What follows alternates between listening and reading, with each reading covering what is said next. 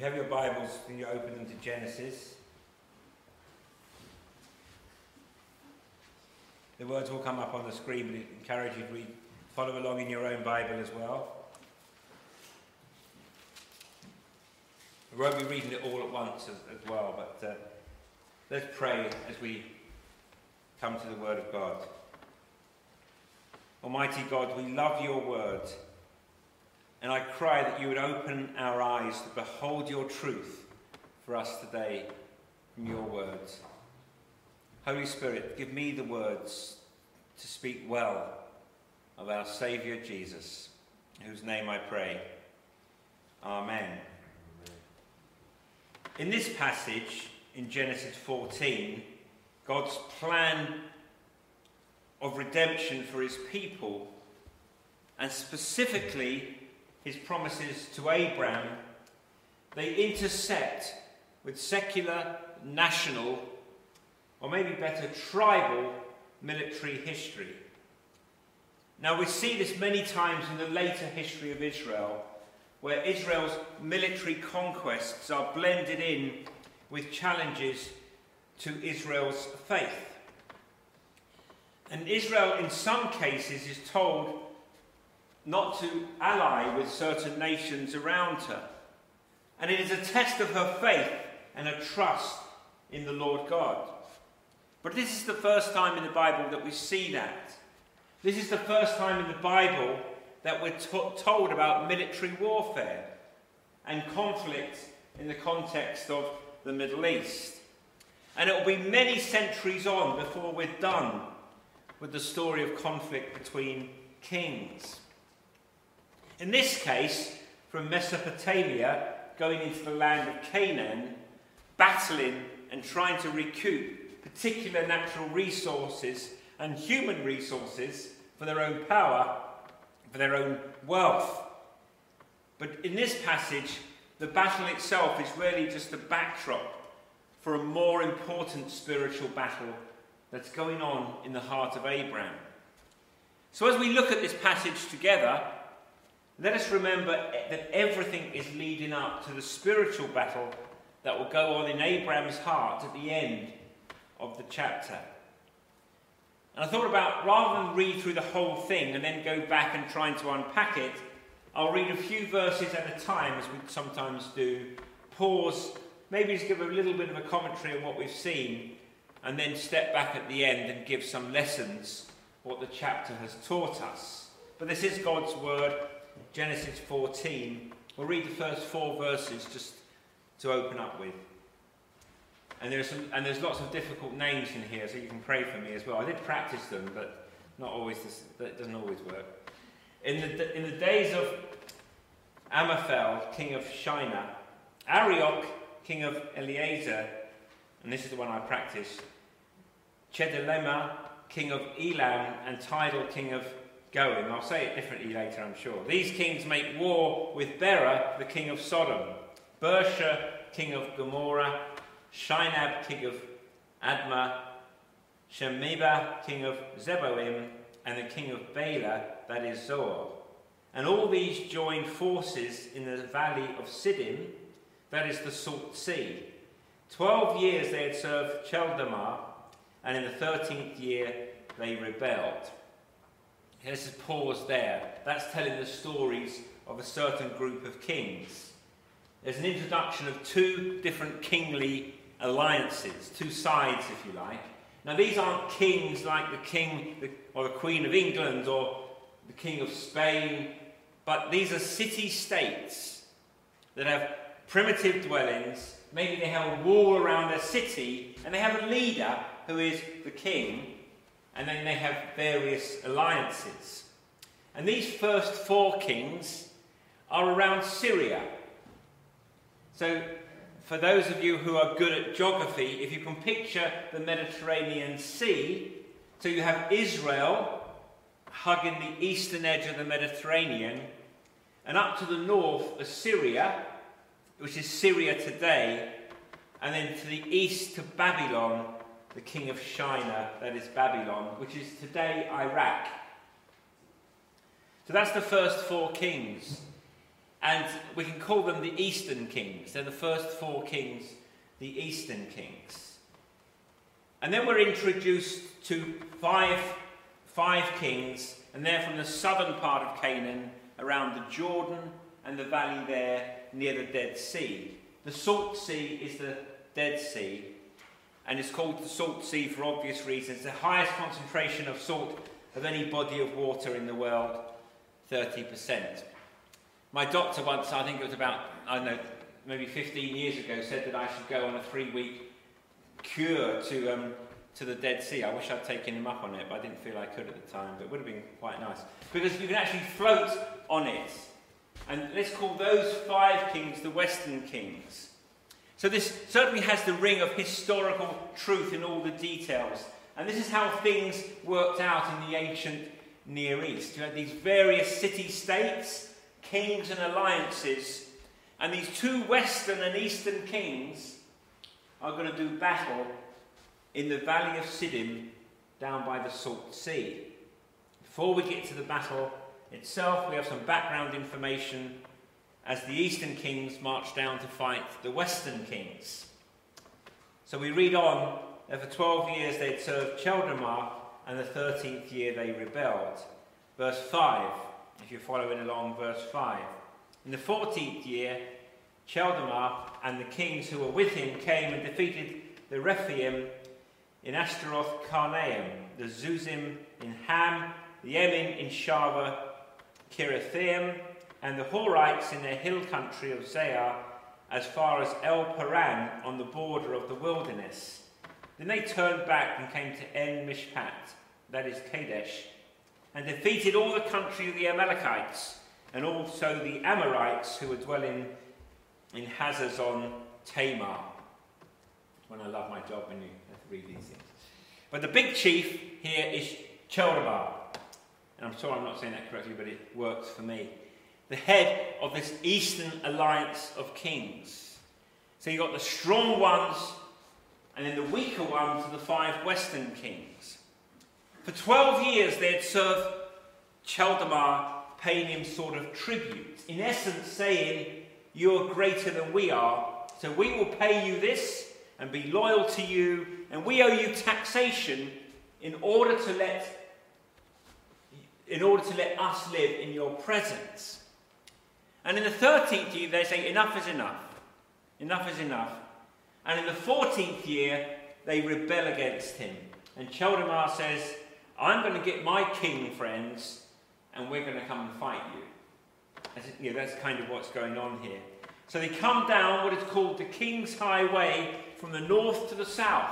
And along the way, they rampage against these other places and all these other peoples, defeating them, bringing them into captivity on their way to do battle with the 5 Western kings.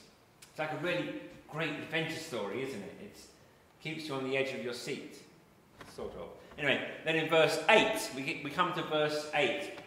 Then the king of Sodom, the king of Gomorrah, the king of Admah, the king of Zeboim, and the king of Bela, that is Zohar, went out. And they joined battle in the valley of Siddim with Chaldemar, king of Elam, Tidal, king of Goim, Amphraphel, the king of Shinar, and Arioch, the king of Elazar, 4 kings against 5. Now the valley of Siddim was full of bitumen pits. And as the kings of Sodom and Gomorrah fled, some fell into them, and the rest fled to the hill country. So the enemy took all the possessions of Sodom and Gomorrah and all the provisions and went their way. And here we come to a verse. And they also took Lot, the son of Abraham's brother, who was dwelling in Sodom, and his possessions, and they went their way. So Chaldemar and the eastern kings, the 4, they trounce the 5 western kings of the Jordan Valley. And in the midst of their retreat, some of the troops are stuck in bitumen pits. Maybe they have waters, they have hills. This is the only way to go. These aren't little potholes like we see everywhere at the moment. No, these are bitumen pits. These are big pits. They try to go through them and they're trapped there. And it's not clear if the kings themselves, I do not think it is the kings, because the king of Sodom is going to appear later, but rather some of their men, the troops, fell into these bitumen pits. And the defeat was so overwhelming that the eastern kings took the possessions and the people and the food of the western kings. And in verse 12 we have the reason why we get in the story at all in the first place. Among the people they took was Lot, Abraham's nephew. Verse 13, then one who escaped came and told Abraham the Hebrew, who was living by the oaks of Mamre, the Amorite, brother of Eshcol of Aner. These were our allies of Abraham. So there's a man who escapes in the midst of the carnage. He finds Abraham and tells him that Lot, his nephew, has been taken prisoner. Now Abraham is a great man. He has great wealth. He has allies. His three allies are Mamre, the Amorite, the brother of Eshcol and Aner. And these three men and their clans are the allies of Abraham the Hebrew. And it's the first time he's called a Hebrew, which is often given in the Old Testament when distinguishing God's people from other ethnicities. So Abraham the Hebrew was named because of a descendant of Abraham. Verse 14, when Abraham heard that his kinsman, that is Lot, had been taken captive, he led forth his trained men born in his house, 318 of them, and went in pursuit as far as Dan. And he divided his forces against them by night, he and his servants, and defeated them and pursued them back to Hobah north of Damascus.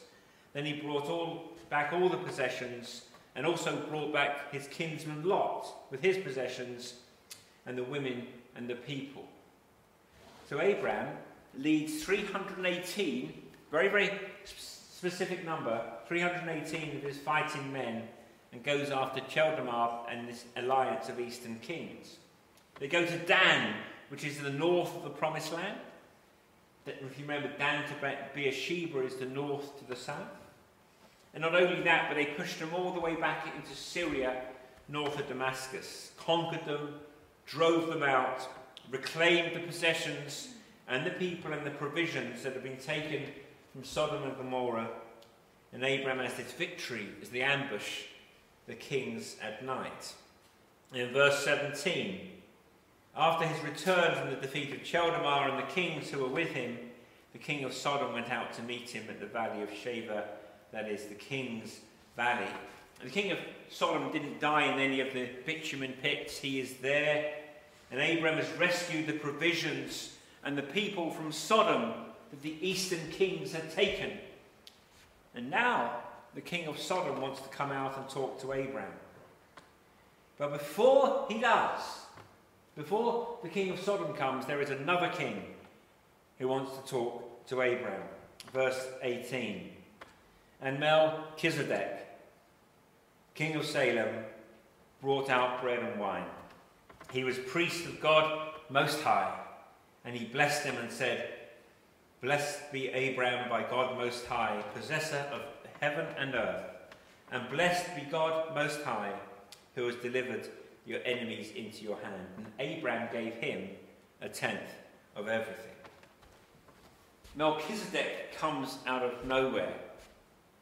He is both a priest and a king, and he is amazingly a worshipper of the God Most High, who Abraham is going to say is Yahweh. Melchizedek and Abraham worship the same God, the creator of heaven and earth, Abraham's God. And Abraham recognizes that Melchizedek is a great priest and a great king, and his superior. So he gives Melchizedek a tenth of all his possessions. So Abraham meets Melchizedek, now re-enter the scene in verse 21, the king of Sodom. Verse 21, and the king of Sodom said to Abraham, Give me the persons, but take the goods for yourself. But Abraham said to the king of Sodom, I have lifted my hand to the Lord, God Most High, possessor of heaven and earth, that I would not take a thread or a sandal strap or anything that is yours, lest you should say, I have made Abraham rich. I will take nothing but what the young men have eaten, and the share of the men who went with me. Let Aner, Eshcol, and Mamre take their share. And may the Lord bless the reading of his holy and inerrant word. So the king of Sodom comes and tries to make a deal with Abraham. Because Abraham is the victorious one, isn't he? He is ultimately the victorious general in chapter 14. So Abraham has a right to the plunder from the victory. The spoils of battle belong to Abraham. But Abraham says, I'm not going to take a thing from you, Sodom. My men are hungry, let them eat food, and let the men who come with me take their share. But I will not take a thing, a bootstrap, a shoelace. I will not take a shoelace from Sodom. So what does this have to do with Genesis? What does this have to do with the Bible? How does it impact you and I and our lives? 4 lessons. 4 lessons. We see here wonderfully in Genesis 14, and I'd love this to give you backbone and strengthen your faith. The promises of God can never be stopped. The promises of God will never be stopped. We saw in Genesis 12, 1-3, when God came to Abraham in the Ur of the Chaldees, and he pronounced, if you remember, that 7-fold blessing. In verse 2 of chapter 12, I will make of you a great nation. Well, that was a promise, and this is happening. Abraham has conquered the region's superpower. He conquered those 4 kings who had defeated the 5 kings. But not only that, on the way to the battle, those 5 kings, the 4 kings had captured all those other lands and peoples. They're the big, impressive nations of the region. But Abraham, with his stealth and his strategy, with 318 men, routs them all. Abraham is becoming a great nation, which God had promised in chapter 12, verse 2. The second promise of that 7-fold blessing was that I will bless you. God promised to bless Abraham. Well, that's surely happening. It's almost like literally, time after time, there is too much blessing for Abraham to take in. Everywhere he turns, there is someone who wants to give him possessions or provisions. The land, by the end of Genesis 13, God says, walk in it. And by chapter 14, these kings have been driven out. It's going to be Abraham's. God is blessing Abraham. God promised, and God keeps his promises. The third of those 7-fold blessings was in Genesis 12, verse 2, I will make your name great. Well, Abraham's name is surely great, because by the end of chapter 14, you have kings who are waiting in line to talk to Abraham. God promised Abraham, fourthly, of that 7-fold blessing, you will be a blessing. Abraham is certainly blessing Lot. Twice he has been a blessing to his hapless nephew, Lot. Abraham was the patriarch, if you remember. He had the right to choose first. But he said in chapter 13, Lot, you choose. Lot chose poorly. If you remember, he moved his tent as far as Sodom. And they also took Lot, who was dwelling in Sodom, and his possessions.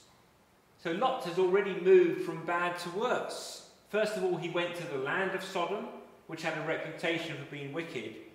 But by the time we get to chapter 14, he's right in the city. And Abraham, who had blessed Lot by giving him the first choice, now blesses him again by rescuing him.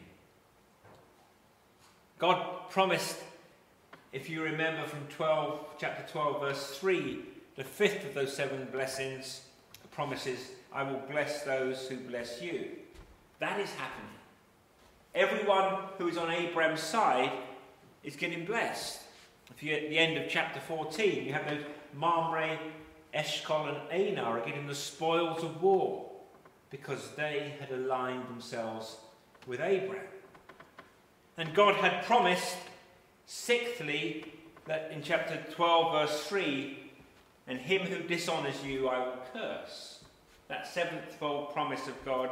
If you think of Chaldemar and its alliance of eastern kings, if they had stayed away from Lot, they would have been victorious. They defeated all these other people.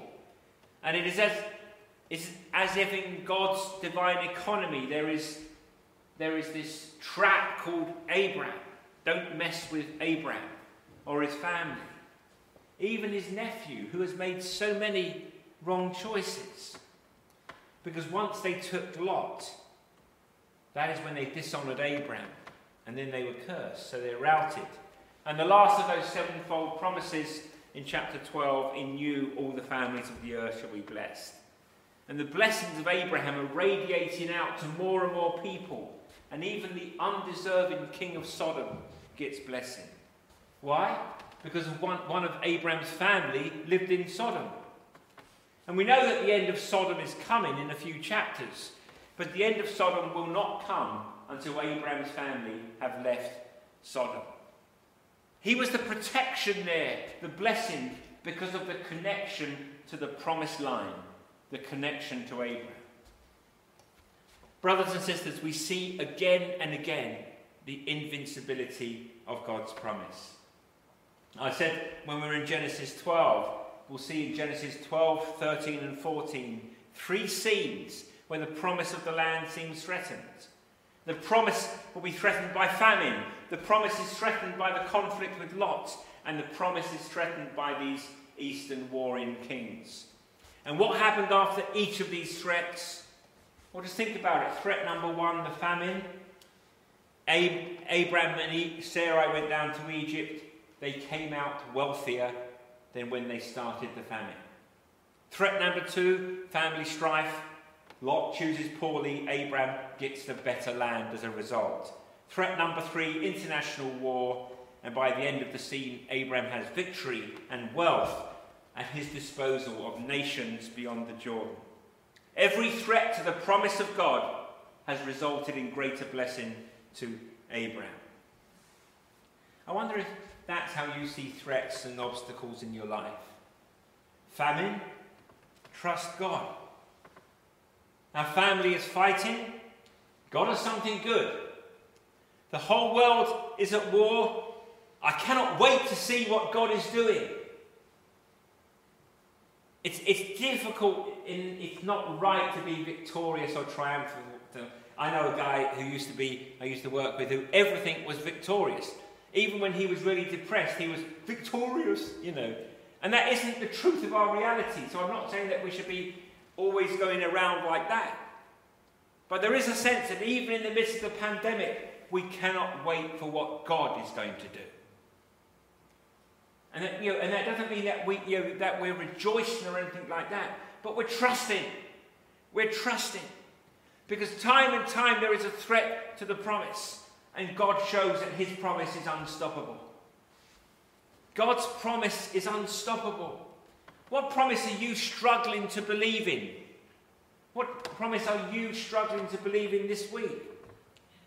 Are you struggling to believe that God will never leave you or forsake you? Or are you struggling to believe that there is no condemnation for those in Christ Jesus? That he will work out all things for good, even the pandemic, for those who love him? Are you struggling to believe that you are a new creation and the old has passed away and the new has come? That the Lord of all the earth, the judge of the earth, will surely do what is right?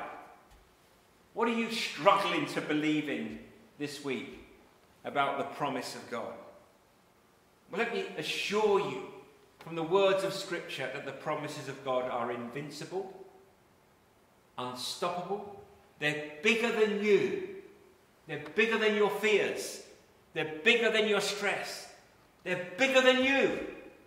The promises of God are invincible, unstoppable, and whatever potential obstacle is in your way, you can be sure by faith that God has the means to bless you even more the other side.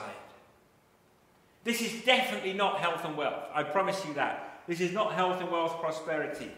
Our blessing is not identical to Abraham's blessing. I can assure you we're not all going to be rich. And we're not all going to have children when we're 100 years old. Lord, may it not be. No, the promises are transposed into a New Testament key. But they're nonetheless invincible and unstoppable. That's the first lesson. The second lesson is that the life of faith does not look exactly the same from day to day. Look at the three threats. Abraham goes down to Egypt. He doesn't acquit himself well. He's too scheming. He's too conniving. He thinks the Lord needs help with his promise. So he had his wife Sarah lie and say that she was his sister. But God, despite Abraham, blesses him.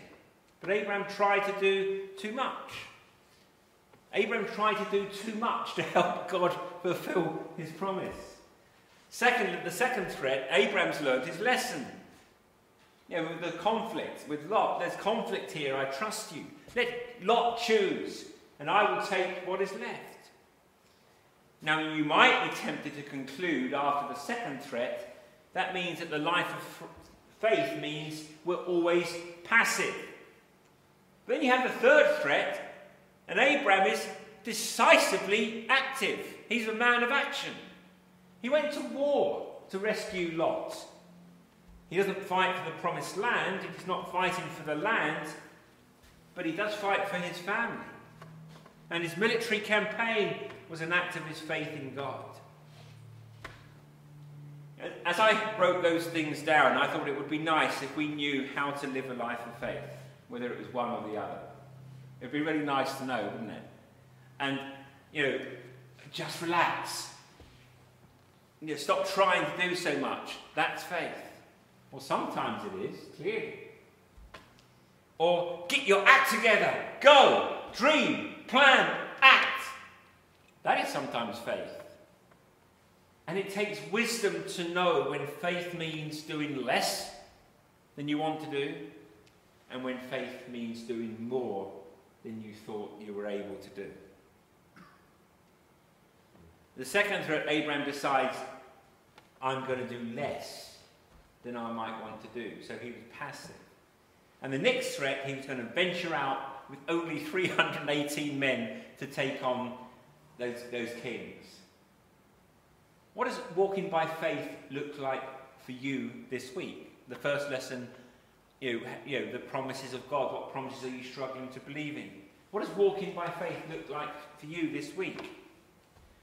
People are going back to school tomorrow. What does it mean to walk by faith? Is it a call to rest, relax, settle down, let things play out? God knows what he's doing. That may be the life of faith for some of you. But it may also be a call to stand and fight. Because that is also a life of faith. And it takes wisdom to know when God wants you to do one or the other. Both is the life of faith. The life of faith may not look the same for you this week as next week.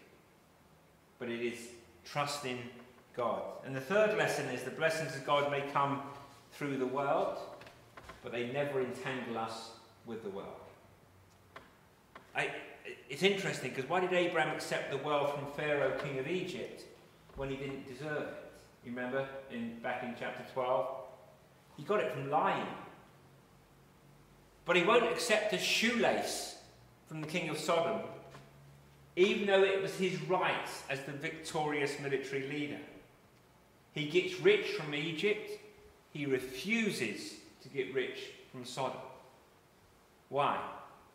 Well, one reason is that Abraham doesn't want anything to do with such a despicable place. Genesis 13:13, the men of Sodom were wicked, great sinners against the Lord. And in chapter 14, the king of Sodom is clearly a self-centered egotist. If you think about what Abraham had done for him, you know what Sodom should say to Abraham? Thank you. But the first words of the king of Sodom, well, think about the first words out of the mouth of Melchizedek in verse 19. The first word is blessed. What's the first word from the king of Sodom in verse 21? Give me. He'd been defeated. Abraham had saved him and saved his people. And his first words should be thank you but instead he says, give me. And the other reason related is that Abraham is determined not to be entangled with Sodom in any way, shape or form.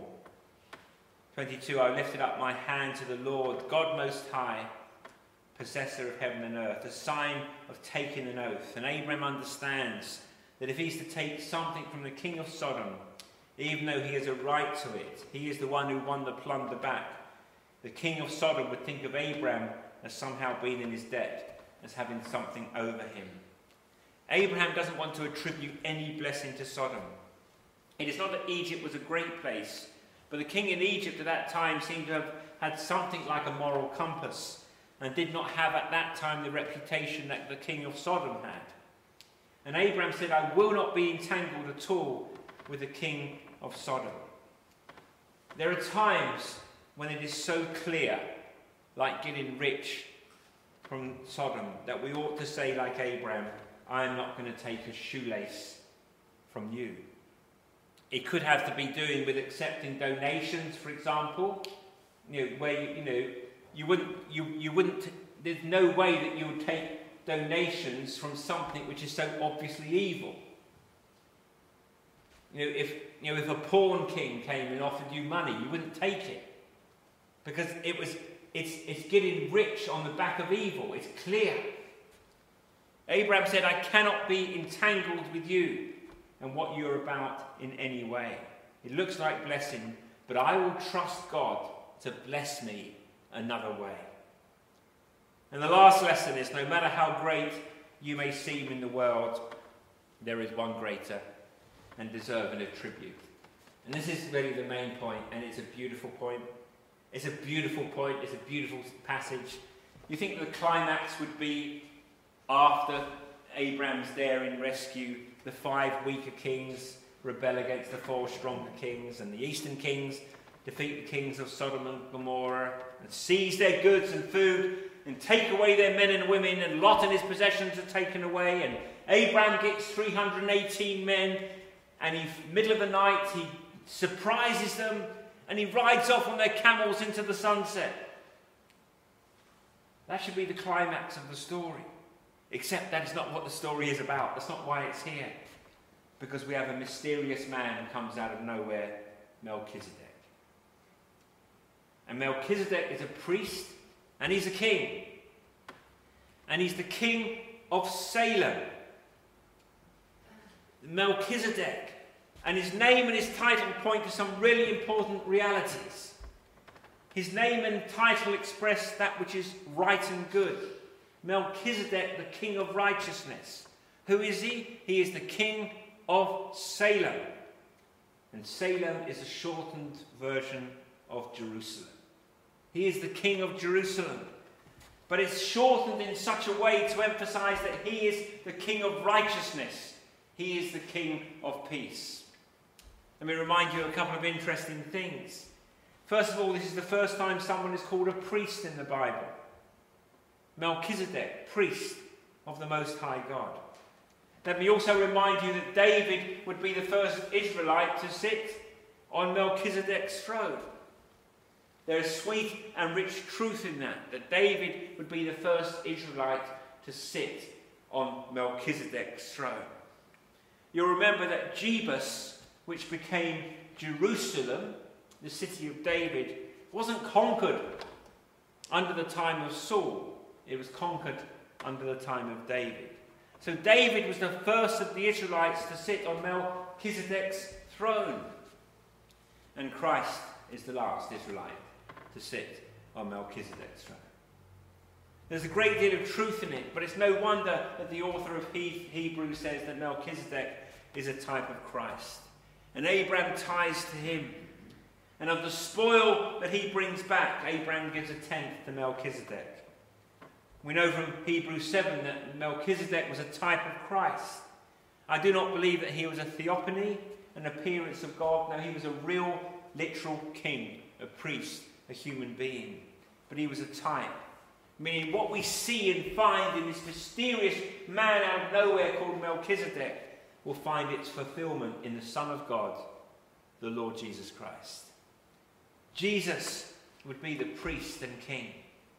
Jesus had neither beginning nor end. That is what the writer of Hebrews stresses. Melchizedek just comes out of nowhere.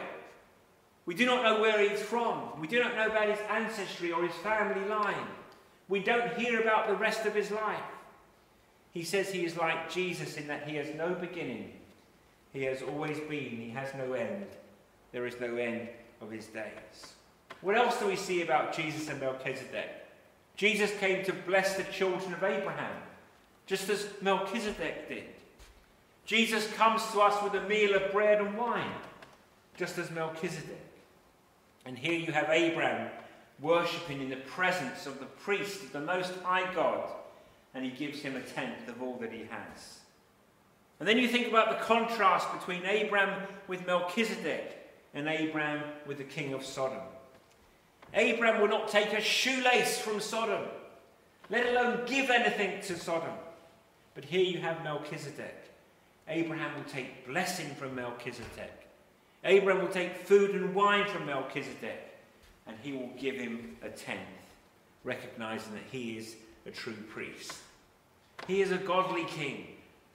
Unlike the king of Sodom, he is deserving of tribute. And there is one other time in the Old Testament we hear about Melchizedek. One other time in the Old Testament. And it comes from the chapter in the Old Testament that is quoted more than any other chapter in the New Testament from the Old Testament. It's not Isaiah 53. It's not from Genesis. It is a Psalm 110, 1 and 4. The Lord says to my God, the Lord says to my Lord, sit at my right hand until I make your enemies your footstool. The Lord has sworn and will not change his mind. You're a priest forever, after the order of Melchizedek. Hebrews shows us that the line of priests from Aaron, they made intercession. They had to make intercession for their own sins, and it was never done. We need a different priest. We need a priest who has a whole different lineup than Aaron. And there is a priest after the order of Melchizedek, and he can render the priestly service of the Aaronic priest to be irrelevant. We don't know how much Melchizedek operated in the minds and the hearts of God's people. He's in Genesis 14, Psalm 110. But he must have been somewhat in their imagination, because Hebrews says so much about him. Melchizedek, where did he come from? Where did he go? Who was he that even greater father Abraham gave him tribute? Can you imagine the children of Israel telling their children about Melchizedek? They must have done, because he's so much in Hebrews. You think of those young Israelites asking their parents, do you think there's someone like that to come? Do you think there's someone like that to come? Someone who's both a priest and a king? Maybe also a prophet? And he would come. And unlike Melchizedek, who had come and disappeared, he would stay forever. And after all those centuries, they could say, son, daughter, yes, there is one. Brothers and sisters, there is one. There is one who has come. There is one who has come after the order of Melchizedek. And he hasn't come and disappeared.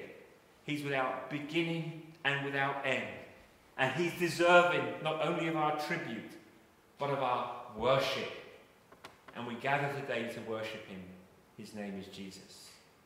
May the Lord bless the word for his glory and for our eternal good. Amen.